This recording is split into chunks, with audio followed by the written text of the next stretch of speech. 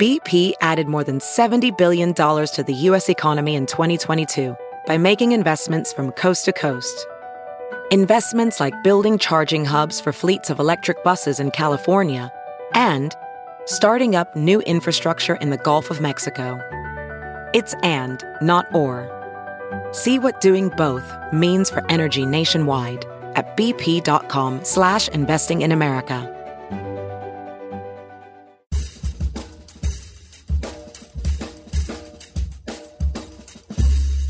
I mean, come on, no one plans to get sick. And yet, here we are. My name is Matthew Zachary. I survived cancer, a stroke, and COVID-19, and I'm still here. I also survived our broken healthcare system, and I want to help you survive it too. So let's go make healthcare suck less together, because we're all out of patience.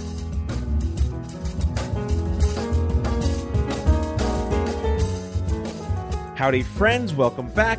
Another quick reminder before we get started. If you like the show, I hope you do, and you're listening on Apple Podcasts, that is, leave me a rating and review. It helps people find the show. I don't know. Or don't. I'll still like you.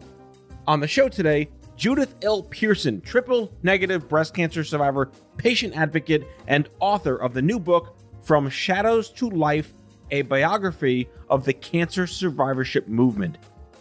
Now, if you're a longtime listener, you already know that if I had to pick my favorite cancer organization, it would obviously be Stupid Cancer, because I created it. But if a slot opened up for one more, it would be the National Coalition for Cancer Survivorship, or NCCS, because acronyms. Judy's book is a labor of love that digs into the past 50 years of cancer advocacy and blends medical history with a group biography of average citizens who created a social movement in 1986 that continues to this day to help millions of people when they hear the words, "You have cancer." Enjoy the show.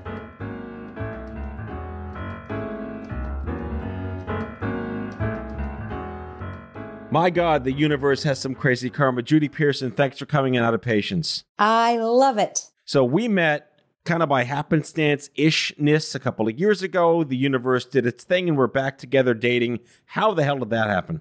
I don't even know. Just don't tell my husband. I won't tell my wife. She's a listener. Sorry, honey. Here we are.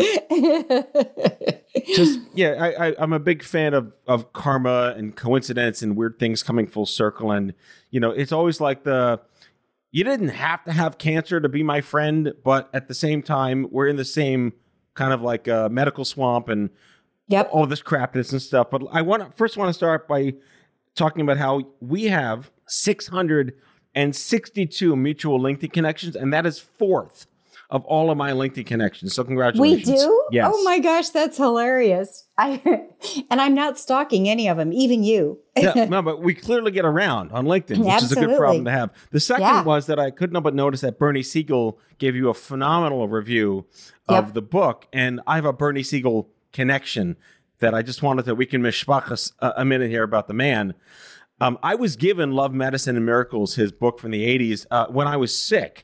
Because I had to make sense of this madness. And it really helped me center on the fact that, you know, miracles can be how you define them. Because, the biology helps. Getting the thing out of my head kind of helped. You know, the radiation kind of helped. And then the how the hell am I still here 25 years later is however you define a miracle. I actually stalked him. And I found his home phone number in Darien, Connecticut. And I called him up in like 1998. And I was like, Bernie, you don't know me, but I want to know you. I feel like you're my uncle. And I'm this Jewish kid that's still trying to figure out if he's going to be living. I play piano. Brought me up to Connecticut. Gave him a piano concert at his house. Met his wife. We then took a private plane to Rochester because I got him to speak at this Kid Cancer event in Rochester. And we became friends. So the fact that, how did you get to know him first and foremost? I'm like geeking out that we both know Bernie Siegel. I actually only know him tangentially. There's a wonderful woman who does a podcast called Bump in the Road. And she interviewed me a month or so ago. And no, it was longer than that. What am I saying here? It was longer ago than that. Time flies when you're having fun. And So in our discussion, I mentioned him as being someone that I greatly respect. And she said, well, I know him. And I said, you do? And she said, yeah. And I said, I would love to send him a galley of my book. So she connected us, and he sends his emails all in lowercase letters, which I find very E.E. Cummings of him. Very cute. Yep. And he says, I'm just Bernie. I'm not Dr. Siegel, because I started out with Dr. Siegel, blah, blah, blah, blah. So anyway, he said, I'm happy to.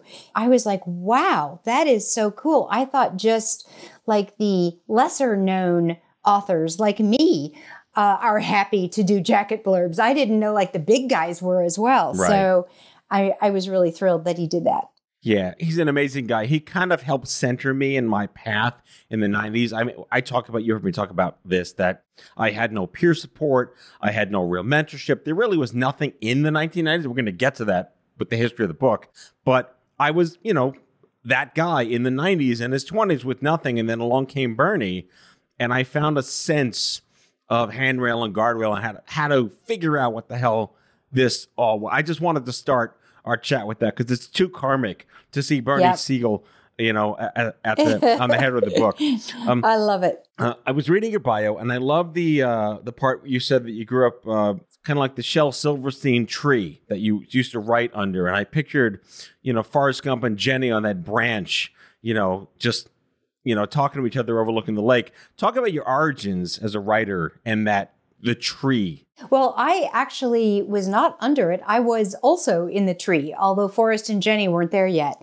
But I was a teenager. I'm older than you are, so it was a time of much social unrest in the country that I was a teenager. So I would sit up in that tree and write poems and songs and short stories about the end of life, which I was sure was coming. And I actually kept that notebook. My children, also now grown, think that it's hilarious. But that's really where I started. I loved writing all my life. Yeah, I mean, some people are just born with it, and it's such a great coping mechanism. I mean, my parents talk about, they're in their 70s now, but they talk about how the Cuban Missile Crisis was the end of the world, which it really kind of was with the duck and cover and the crazy shelter drills. So by comparison to today, in global thermonuclear war in the 80s, it was a really big deal. And they took to writing, and it was the best way to express themselves when you couldn't control any of the madness. What I find most interesting is you actually went to school for what you love to do, and you're still doing what you went to school for. Very, very rare. And my journey, is winding. So I didn't start out as a writer, but when I finally got to it, everything happens in its own time. So another part of karma. So, when it finally arrived on my doorstep, I can't wait to get to my office every morning and start writing. In fact, this is a really difficult time for me because I'm in this weird spot between promoting a book and then wanting to start a new one. But the promoting the book part seems to be taking more time than the actual starting of the new book. I suppose a good problem to have when you're just trying to be so prolific every single day. Yes. So I like to say we're all born of our condition and no one asks to enter a shit happens store. But, you went ahead and said, good old breast cancer. How'd that happen? Let's do this. Well, and I just wrote this in something today. Breast cancer came at the worst time, but does cancer ever come at a good time? It's not exactly something you put on your calendar. So I was a newlywed, having found the love of my life after 2 not so great ones. And as a mom, of course, worried about my kids. My youngest son just couldn't seem to find the love of his life. My oldest son was about to deploy to Afghanistan. And then I found this curious lump in my cleavage 2 months after a clean mammogram. And so I asked my husband to feel it because men will feel your boobs if you ask him to. And he said, oh my gosh, that's new.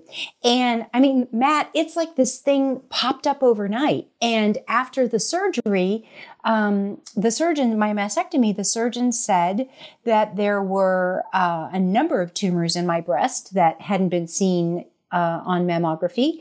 And that if I had been forced to wait until they had been palpable, it would have spread greatly. And actually, my mom's sister died of the same kind of breast cancer I did after it metastasized. And so I just thought, wow, okay, so I've lived, obviously for a reason. Now I just need to figure out what that is and get to doing it. So just to let the listeners know, you had triple negative breast cancer, and that's a subset of the larger circus tent of breast cancer. The running joke that we've always had, and we can say cancer jokes because we're cancer people, was that, women find out they're triple negative and they're like, well, that's great. Triple negative. Man, I got the jackpot breast cancer. No, it's not like that. So what's really the deal with that? No, it's way worse. So triple negative is diagnosed in about 15% of breast cancer diagnoses, and it typically affects women of color, younger women, and women of Ashkenazi Jewish descent. I know for a fact I'm not the first two, and I don't know whether I have any Ashkenazi background. It's never been talked at Christmas. Or Easter, so I'm guessing not. And my aunt, having died of the same thing, I also had genetic testing. I do not have any of the BRCA mutations, nor any of the other mutations for that matter. So it's just one of these weird things that these middle-aged white ladies got, my aunt and me. I mean, we talked about, and you hinted at the fact that, there's no good time for cancer, and having worked in adolescent and young adult cancer for 15 years, it's not better or worse. It's just very, very different. Newly married, not a great time. No. Getting out of college, probably a different kind of not a great time than being in your 70s on Medicare. It still sucks, but it sucks differently. How did that affect your immediate future as a young woman newly married? Well, I was not 70, but I wasn't young either. I was 57. And so I said to my husband, this is not what you signed up for. You should leave. I could die. I probably will die. And at the very best, I'm going to be disfigured and, all those frightening things that go through your head. Plus, do not look up pictures on the internet, which was the first thing I did. Bad, bad, bad, Judy. And my husband said, this is exactly what I signed up for. I'm not going anywhere. And he has since told me, Matt, he is the sweetest man in the world. I can't wait for you guys to meet. But he said to me that the Judy he knew before cancer, she was really something. He really fell in love with that woman. But the Judy after cancer is so much more and so much just has such a different outlook on life. And I've always been a sunny person, but man, every day is sweet. We're going to talk about cancer survivorship. The word itself has lots of syllables, but to the extent that caregiving and family, it's a disease of more than just the person that has it biologically. Your husband stuck by you. He's still here. And to that extent, success story through all sorts of crazy trauma, right? That's exactly right. And I have to tell you, there's a horrible statistic that men leave women 7 times more often than the other way around in the face of a catastrophic illness. And I was married to a guy who probably would have left me before this guy, so before this last husband. And so, I felt like I'd really hit the jackpot. Yeah, there are way too many stories in the naked city of that actually happening. One might want to assume that things weren't so fabulous before the cancer diagnosis, and that was the trigger. But I've heard so many times and have so many friends who were single and then got married or were in treatment and met somebody. The out clause is like this, you can leave anytime you want. Like, you don't need to bear this burden. And that's a real thing. That is, how can you navigate this and keep your game on, whatever that means to you in your cancer situation, when all these other practical factors are affecting everything? And that goes back to survivorship. Yep. That's exactly right. So I wanted to briefly talk before we cut to the next segment about your nonprofit organization, because again, we're born of our condition. We want to help make things suck a little less for the next us. So talk to us about A Second Act.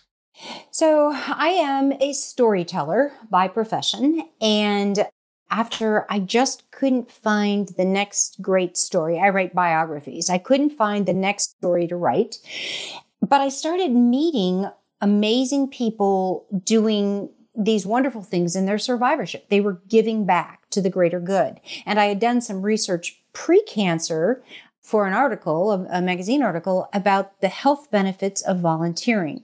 And I put those two things together and thought, wow, there is healing in helping.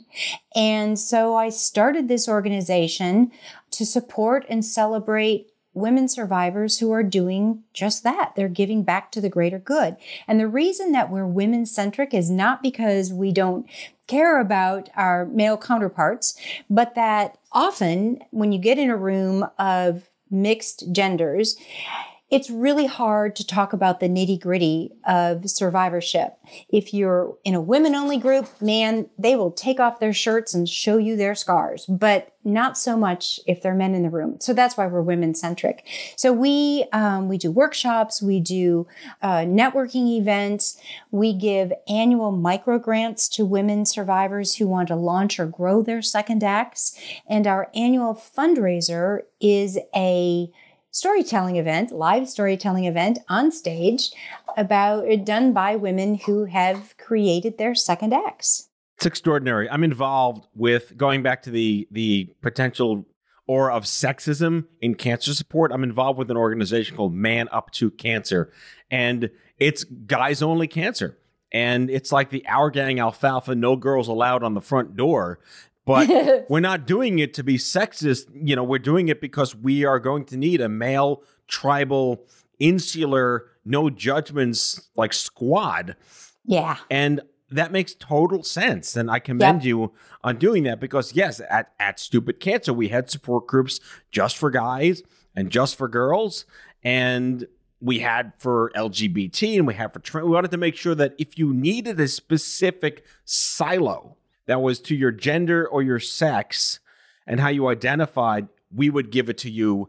And it didn't rule out the fact that, yeah, you can learn a lot in mixed gender environments. That's kind of how support works. But kudos to you. Where can people learn more about your nonprofit organization? We are at asecondact.org, and we spell second with the number 2ND as opposed to spelled out. And they can see the videos of 50 women, soon to be 58, who have told their stories on our stages, and poke around and see all kinds of other things as well.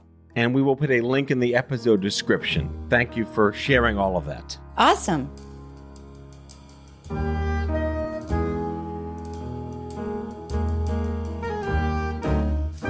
Back with our guest after the break.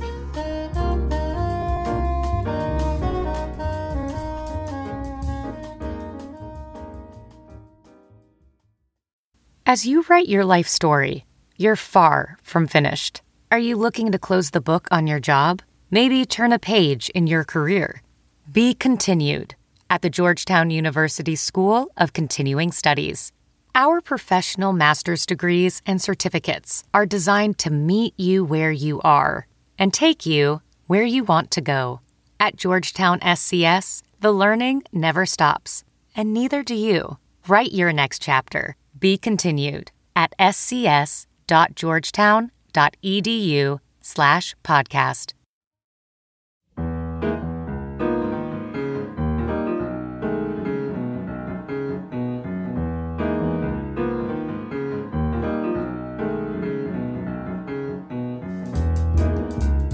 And now, Judy, to the meat and potatoes of our interview. Your brand new book, From Shadows to Life, a biography of the cancer survivorship movement.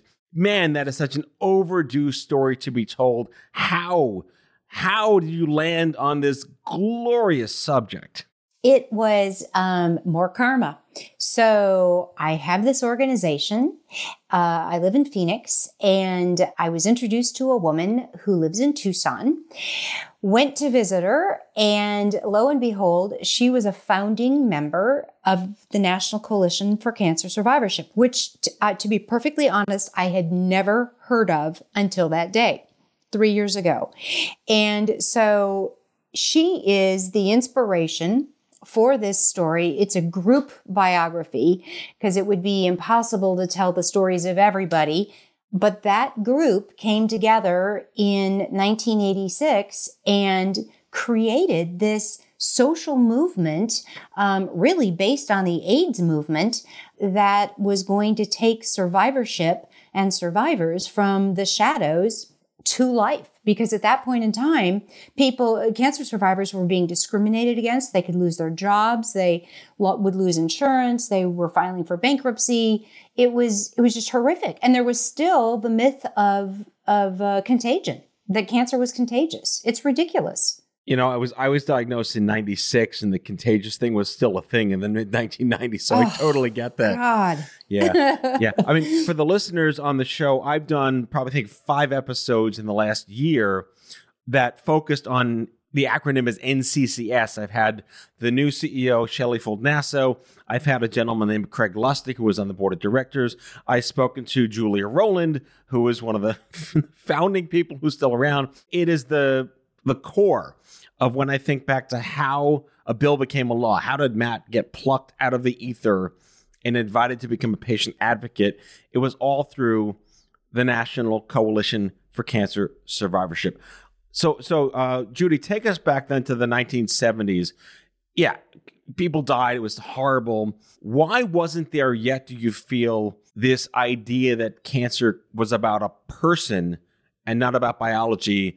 And why did it have to take 23 really pissed off people to meet at Albuquerque totally randomly on purpose to create this massive medical advocate culture shift? I think to a certain extent, we were as a culture less forthcoming with a lot of things. You never talked about your politics. You never talked about how much money you made. Or I remember asking my father at the dinner table, so how much money do you make every year? And he was like, "What? Why is that even relevant to you?" You didn't talk about religion. It was all those things that were not on the table. And certainly disease, personal disease was one of them. The contagion part of it played greatly into that because, people who were cancer survivors would go to cocktail parties and be served on paper plates and have their cocktails in paper cups so they could be thrown away because the host was afraid she couldn't get the germs off washing them afterwards. So a group of congressmen, actually, senators and congressmen, led by an indomitable woman called Mary Lasker, decided that it was time to start infusing more money into research, cancer research. And when the idea was brought to Richard Nixon, who was president at the time, that he hadn't been able to end the Vietnam War with his secret plan as he'd promised, they said, "Look, Dick, people don't like you, but if you could cure cancer and if you could put more money into research, man, that's a bipartisan thing everybody can get behind. Democrats and Republicans, both of them don't want to die of cancer." So in December of 1971, 50 years ago this year, he signed the National Cancer Act. It funneled $1.3 billion into research, and he did promise to cure it by the bicentennial, which of course didn't happen. But that additional research changed the tide of treatment, which in turn started creating survivors. And the NCCS definition of survivorship, which is now the medically accepted definition, is that it begins at diagnosis, because that's when you begin surviving cancer. And you are a survivor for the balance of life. There's no magic 3 years, 10 years, 5 years. And so you're right. So all this money, all these survivors, they're still in the shadows. And so, yeah, Albuquerque is not exactly a healthcare mecca. No offense. It's a beautiful city, but how random that they should meet there. But for one of the two main instigators, Catherine Logan, lived in Albuquerque. And the other instigator, her partner in crime, Dr. Fitzhugh Mullen, loaned her his Rolodex address book to find all these other people to gather in Albuquerque. I mean, the only other reference to Albuquerque, I'm channeling like boomers and Gen Xers who remember Bugs Bunny always took a wrong turn there. But outside of that, I'll give it more credit than credit is due, that this was where it all really began. I do want to take a twist because the word survivorship lived on. It was, the reason they liked the word was because there really wasn't one except victim before then. Yes. So let's get rid of that. But victim's still kind of around, and it's fun to shame people that we don't say that anymore. We say this now, but it's not like cancel culture. It's just a shitty word to use, period. Right. But right. in the vein of progress, I was told that I would not be a cancer survivor until I hit a 5-year mark. And that was in 1996, 10 years after NCCS. So as much as I'd like to believe that this was supposed to be the new narrative, the new policy, the new best practice, I don't feel it really trickled into society for a very long time, because the perception was, you're probably going to die anyway, so why would I want to be a survivor until I'm kind of statistically out of the woods? How do you feel about that? Well, and I'll tell you, even more recently than that. So in 2014, I was saying to someone that I was 3 years out of, it was a doctor at a conference, that I was 3 years out of my triple negative breast cancer, but that I couldn't consider myself a survivor yet, because I didn't know this. And she corrected me and said, well, actually, you are a survivor, because 3 years is the benchmark for triple negative. So that was in 2014. So, I don't know. I think that we have a hard time with words, and words are important. And some of the people that I interviewed for this book said, we didn't really expect the term survivor would stick when we came up with it in 1986, but we desperately wanted something that wasn't victim. And in fact, a lot of my color, I write narrative nonfiction. So I pull the reader in to the story following the person, or in this case, the people that I'm talking about. So I was able to access, through a subscription, a lot of newspaper articles written at these various times of the book. And even in articles where the wonderful Ellen Stovall is quoted, the headline was always "Cancer victims having an assembly, cancer victims having a march." And she would get so exasperated, according to people who worked with her, at this term. It's stupid. No one wants to be a victim. The other thing I find really interesting, so if you have a heart attack, you're not a cardiac victim. If you have diabetes, you're not a diabetic victim. Why is it stuck on cancer? Have you ever thought of that? I think it makes sense in the context of, and this is just my 47-year-old Gen Xer assuming these things, that, abuse in the priesthood and rape, is that an acceptable way to talk about victimhood? But it still puts the burden on the person who was affected implicitly. Again, I'm a big fan of your metaphor of choice, is how you can determine what you want.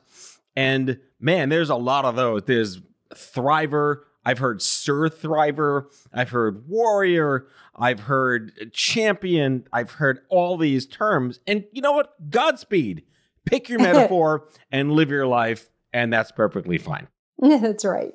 I wanted to pivot to one of the lesser known but most important events of the 1990s in advocacy, because it was this flummoxing of channeling energy. And this was around the post-AIDS movement, and as the breast cancer voices were getting really rallied up and they were doing sit-ins and die-ins. And then in 1998, the March on Washington, 200,000 people descended upon, for all the right reasons, not the shit reasons that we're going to be considering because it's 2021, all the right reasons. What was your take on when you heard that story, seeing how you just kind of entered the NCCS universe only recently? So I'm extremely visual. When I need to have vision in my head when I write, because then I want to be able to, as I said, best draw the reader in and give the best description. So I did a considerable amount of research in Washington, D.C. anyway, at the archives in the National Library of Medicine and at NCCS.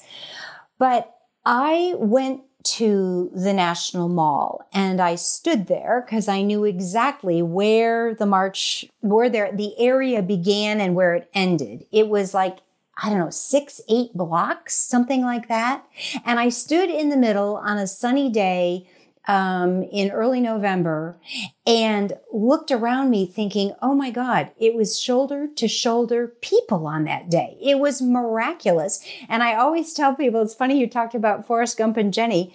Picture that scene where he's talking about Vietnam and the mic has gone off and then it comes back on and he says his name and she jumps into the reflecting pool.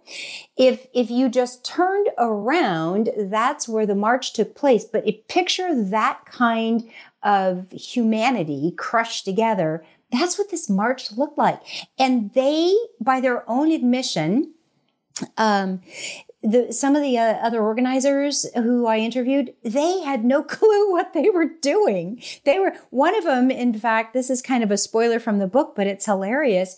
Betsy Clark, the wonderful Betsy Clark and Ellen went to a meeting with the National Park Service. And the woman they met with said, well, you're going to need a Jumbotron and there's only 5 in the country. So you need to reserve one now. And they got outside and Betsy looked at Ellen and said, what's a Jumbotron? I mean, yes. that's if they didn't know what they were doing. And not only 200,000 people in DC, but concurrent marches going on at state capitals across the country. The Michigan State football game at halftime, Michigan State's my alma mater, broadcast what was going on both in Washington, D.C. and in Lansing, the capital of Michigan.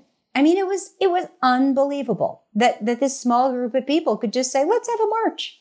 I mean, I can't emphatically emphasize enough to the listeners that this is the book to read if you're going to read the book. So just wrapping up, I one more question, and this is kind of a loaded question, but like you start to look at, we used to just kind of die, and that was really shitty. And today we kind of live, which is better, and people still kind of die. But this idea of living with cancer, chronic conditions, and metastatic disease, better than the alternative. But from the perspective of cancer survivorship as a now narrative term in standards and practices and guidelines, what is the next decade? What are we still lagging behind on in terms of survivorship? I think absolutely the biggest thing is the need for survivorship care plans. And I'll bet a whole bunch of your listeners have no idea what that is. We have been talking about survivorship care plans for 2 decades. It's supposed to be some kind of a document that follows you after you're done with your acute treatment. So if you have metastatic disease, if you have all the other issues that go on in survivorship, these would all be a part of this document, along with all the drugs you ever took, so that when something arises, a doctor can say, oh, I see you had cisplatin. That causes joint damage. Let's do this. It's a brilliant idea. It was tossed about when Lost in Transition came out, which was acknowledging that the medical community themselves weren't doing very well with survivors. But no one knows how to manage it. Who's going to pay for it? Is it insurance paid? Is it private? Does the primary care physician have it? Does the patient themselves have it? The survivor themselves have it? It's just, there's absolutely no coalition around this, around what to do next. If we could do one thing besides curing every single kind of cancer that there is, that would be it. To wrap our mind around that. The book is From Shadows to Life, a biography of the cancer survivorship movement, available now on Amazon. Judy Pearson, thank you so much for coming on the program. Oh, Matt, thank you. This has been great fun. That's all for today, folks.